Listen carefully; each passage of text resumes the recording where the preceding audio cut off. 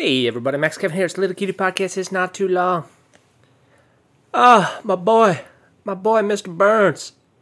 He got knocked out and started crying like a little baby. He's like, Daddy, I'm so sad. I got knocked out in the second round. Oh, my dreams are gone. Oh man, I felt bad. For poor old Gilbert Burns, man. He was doing so good in that first round, I mean, you got to think about his whole life. This guy has been fighting. He's finally fighting for the championship. All that work he's been doing the last 10 years is for this one moment. In the first round, he almost knocks out Kamaru Usman. So he's probably pumped up at the end of the first round. He's like, fuck yeah, that belt is within reach, man. It's mine. My goal, my treasure, it's right there. I can almost touch it. I can feel it, Just like in Indiana Jones 3, when the girl's hanging from the cliff there, and she's reaching for the grail. Indiana's holding on to her. She's like, I can almost reach it. And Indiana's like, Elsa, I can't hold you. And then her glove slips, and she's like, ah, and she falls into the pit, That's kind of like Gilbert Burns.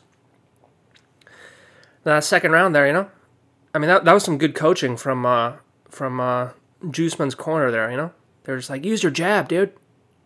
Yeah, you got the best jab in the world. And Kamaru Usman was like, oh yeah, that's right. I forgot. And then, man, he knocked Burns down twice with a jab, I mean, how many times have you ever seen that? You ever seen someone get knocked down with a jab? I don't think I've ever seen that, But, oh man, that was kind of sad for me, because I put $10. I had $10 on a parlay between Fat Boy Kelvin Gastelum, and thankfully he won because he didn't eat too many of Mom's burritos, and also with Gilbert Burns. So that was $10 to win 36. I thought that was a decent bet, And after that first round, I was like, fuck yeah, dude, $30.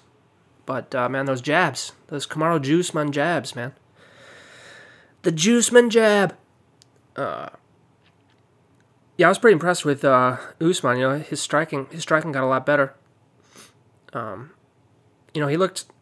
was kind of clear in the Colby Covington fight that his striking wasn't that good, and he gets hit. I mean, even in this fight with Burns, he still gets hit. Like, his defense isn't that good. He can still get hit, but luckily it didn't knock him out. I mean, Burns hit him with a pretty hard shot that knocked him down, but didn't knock him out.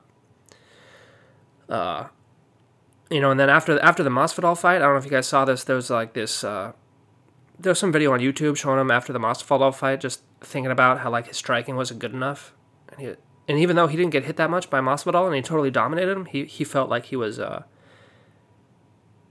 satisfied at all with his striking, and so he's sitting there talking with his coach, and his coach is like, "You're the best in the world, Kamaru." And he's like, "Yeah, but my striking wasn't good enough. I gotta keep practicing that, So he just got that mentality, man. He's got that immigrant mentality, But yeah, we'll see. I mean, who's left for him to fight in that division? I think he said he wanted another rematch with Masvidal because Masvidal keeps talking shit. Talk shit, get hit, bro. And I don't think Masvidal wants to fight him ever. Because Masvidal's like 38 years old, and camp or not, I don't think he doesn't have anything for Kamaru Usman. You know what I mean? He's got no wrestling. And maybe their striking is on par now. That's probably all Usman's been practicing recently is his striking. So I don't know. Maybe a Colby rematch. I think the only fight for him is maybe a Colby Covington rematch next. I mean, that's probably what should happen because that fight was pretty close. Of course, some people are talking about Wonder Boy, that Wonder Boy should fight him. I don't know. I mean, I love Wonder Boy, but maybe Wonder Boy's too old too. Wonder Boy's like 38. And I love him too much. I don't want to see him get knocked out. I don't want to see him just get destroyed by Usman, which is probably, I don't know. I don't know how that would play out. I think Usman would probably just wrestle him and push him against the fence there. Because Wonder Boy's just not as fast as he used to be. Maybe Wonder Boy 5 years ago would be a threat. But I don't know, man. That division. Maybe I think. What's his face? Fat boy Kevin Gastelum should lose some goddamn weight and go down to 170. That's what Joe Rogan was saying during his fight. Joe Rogan was like, Gastelum should really be at 170, but he's too much of a big fat fatty. He keeps eating mommy's burritos, so that's why he's fighting at 185. It's like, come on, dude, lose 15 pounds. How hard can it be? Yeah, anyway, another interesting fight. I think the most interesting fight was like the prelims. I don't know if you guys saw the prelims, the final bout of the prelims there. Rodolfo Vieira versus Anthony Hernandez. This dude Vieira is fucking, he's what they call a brick shithouse. Jesus Christ, that guy's body. He's so huge. And he was just dominating that first round for like the first 4 minutes, and then he loses he has no energy. All of his energy is gone in the last minute of the round. He's completely tired. He can't move at all. And then the second round, he just gets dominated. I've never seen such a switch to being so dominant and then losing so badly because he couldn't even move. The guy couldn't even block. In the second round, he couldn't even put his hands up. I was like, wow, dude. Wow, dude, you should take some EPO. You know, they were saying, I think this guy, he came over from a different organization. And so maybe he was doing some EPO over there because he just had no cardio at all. It's like, whoa, dude. You can start running some marathons, man. Yeah, and that dude Anthony Hanna just choked him out, dude. But yeah, that was amazing. The guy couldn't even lift his arms up. He was so tired he couldn't lift his arms up.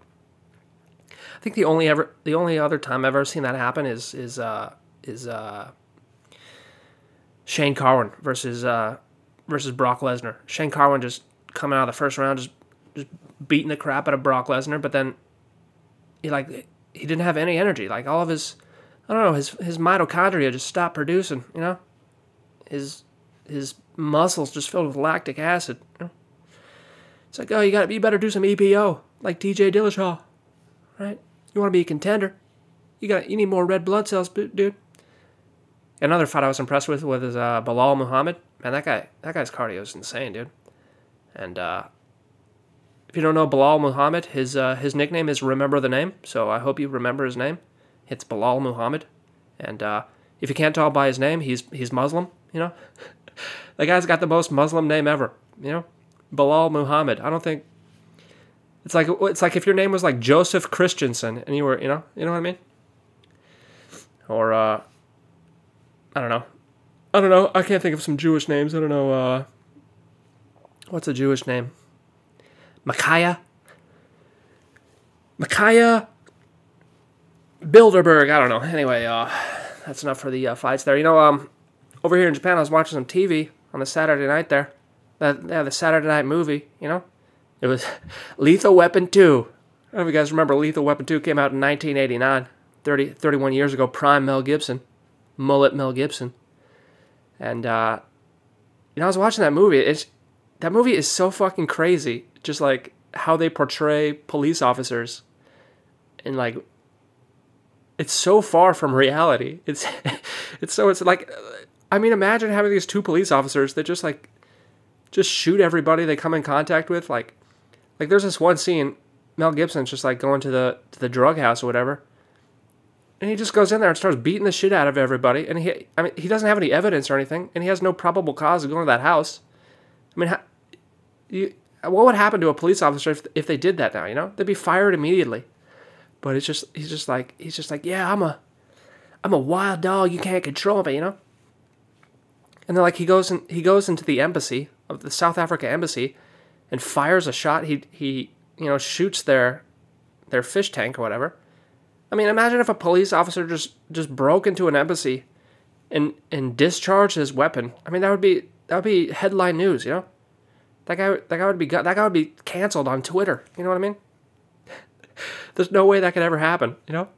And the whole premise of that movie is crazy too, because it's like we got diplomatic immunity because we're from South Africa. We're diplomats. It's like, yeah, except they're building bombs and blowing people up and killing people. I don't think you can just have diplomatic immunity and just go kill a bunch of people. I don't know. I think the government might intervene, you know? And the cops are just like their lieutenant's just like, oh, there's nothing we can do. Our hands are tied. They're diplomats. They can kill whoever they want. It's like, I don't know. That's kind of a weird premise for a movie, don't you think? Yeah. But yeah, that's a funny movie there. You know what's funny? Like that toilet scene. It's a pretty famous toilet scene. Danny Glover's sitting on the toilet, and there's a bomb. There's a bomb in his toilet, you know, and it blows up, and the toilet goes out the window, and the toilet's intact, completely intact. It's like, well, why is that toilet completely intact? That doesn't make any sense. It's a porcelain. Shouldn't it have shattered? I don't know. That doesn't make any sense, dude. And it's just like, and they don't even care. Like that, there's no mention of the bomb in his toilet ever again, you know? I mean, if you're a police officer and someone puts a C4 bomb under your toilet, I mean, they're not gonna investigate that? I mean, do they think the South African guys did it and they're just like, oh yeah, nothing we could do. They put a bomb under your toilet, but they're diplomats. Oh well, we won't arrest them, you know? There's just like never any mention of it again. It's like, yeah, someone put a bomb in my toilet. Oh well, no big deal. It's just another day. It's just another day in being the life of a cop. We got tough lives, you know. People trying to kill us all the time. I'm Danny Glover. Yeah, and then like, you know, as the movie goes on, all their cop buddies also get blown up. It's like, hey, you're not going to investigate that, dude? I mean, where are they getting this C4? That's what I want to know. Anyway, another interesting thing when I was watching that movie, you know, they had some commercials there, and you know, every commercial in America is like for like McDonald's and Arby's. Just be like, dude, look at this Arby's sandwich. We got 4-week-old roast beef that's made from the cow's butt, and it's stinking on our shelves, and we got nacho cheese, and you can get 17 of these burgers for $4. Come to Arby's, get fat, you know. Or the next one's like chips, you know. I mean, how many Arby's and chips commercials do you see every time, you know? But over here in Japan, pretty much every single commercial is like for a vitamin, or like it's like, oh, are you fat? Take this vitamin. Oh, you don't have enough hair? Take this vitamin. Oh, you don't have any energy? Take this vitamin. Everything was like vitamins, you know? I don't know what that says about your society, but it might be the reason why Americans are so goddamn fat and Japanese people aren't, you know? You gotta look at the commercials, you know?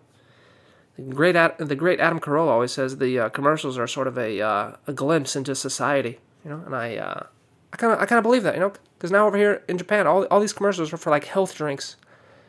They're all like, stay healthy, be healthy. Corona's gonna kill you. You better be healthy, you know?